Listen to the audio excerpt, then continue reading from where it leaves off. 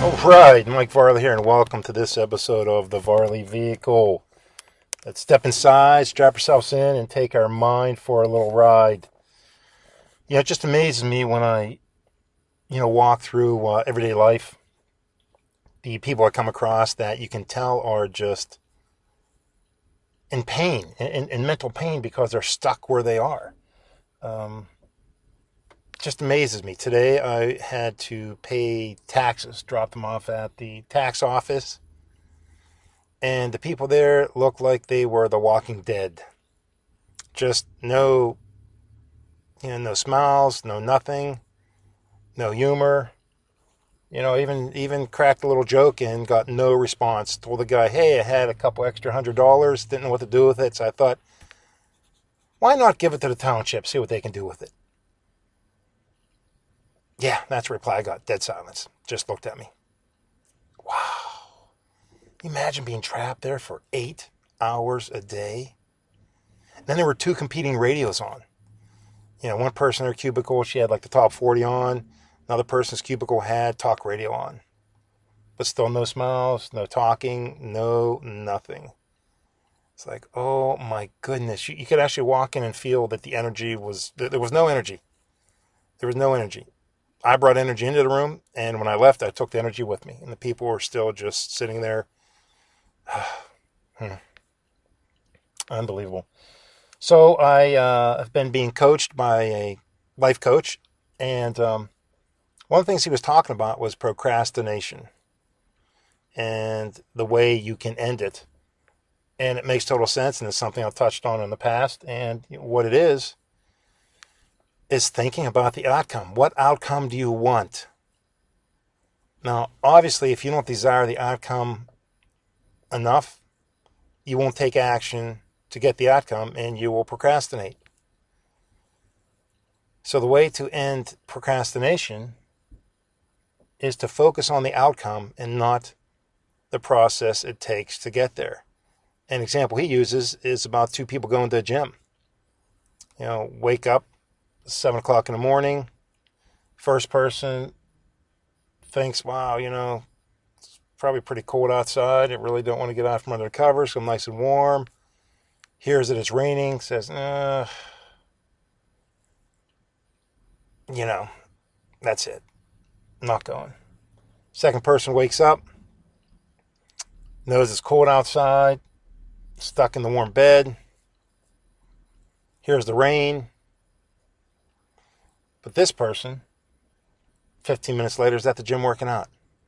What's the difference between the 2 people? Easy. The first person was focused on the process. I got to get out of bed.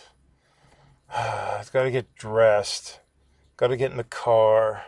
Got to drive to the gym. Really don't feel like doing that. So I hit the snooze button and stay in bed.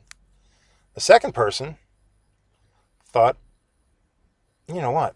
I want to be in great shape for the summer. And to get in great shape by the summer, I know I have to go work out. I know it's cold outside. I know I got to get out of bed. I know I have to drive to where I'm going to go. But I want to look good for the summer. So that's what I'm going to do. See the difference? If you focus on the process of getting there, wow, it's going to take you forever. Or you probably won't. You just won't go. There's that old Chinese saying, and it's something like this: the journey of 1,000 miles begins with the first step. Yes, but I guarantee you that is 100% correct. And the person on that journey is definitely thinking about the outcome and not each step, or you would never start. Or you're starting to take 10 steps and say, well, that's just too far. So I'm not going to do it. Look at guys like Lance Armstrong. You think when he's training, he's focused on, I got to keep pedaling, got to keep pedaling, got to keep pedaling. I got to keep pedaling. Oh, man, this is getting so boring. Getting so boring. What am I going to do here? I'm just sick of this. No. When he's training, he's thinking about what it's going to feel like when he's wearing that yellow jersey. What it's going to feel like on that Sunday in July when he's riding through Paris with a glass of champagne in his hand because he just won his 8th Tour de France. Again, people that achieve success in life are the ones who focus on the outcome and not the process of doing it. And I did that with paying taxes. I don't know how many people in the world like to pay taxes. I would assume not too many. So what they do, they procrastinate and hold off and hold off and hold off. I did something different this year. I thought, you know what? I must have made pretty good sum of money last year that I actually have to pay them, the township, taxes. How great is that? Seriously, how great is that I made enough money that I actually had to pay taxes? Isn't that awesome? Because that means you're doing well. It means you're doing something where you have success. Now, I used to look at the other way. Oh, man, I'm making this amount of money, and then this township wants to pay 1% on that. That's not very fair. That stinks. Why do I have to give them my money? When it's just the opposite. Look at all I get for that. I made all this money, and I made so much that I can actually give some back to the community so that they can take care of the swimming pool that my children go to in the summer, so that they can have the free library that we can go to and check books out and educate ourselves. Two ways to look at the same situation. Again, looking at the outcome, so much better than looking at the process. So let's get to our action step, because we always like to take an action step. So the action step is, what are you procrastinating about?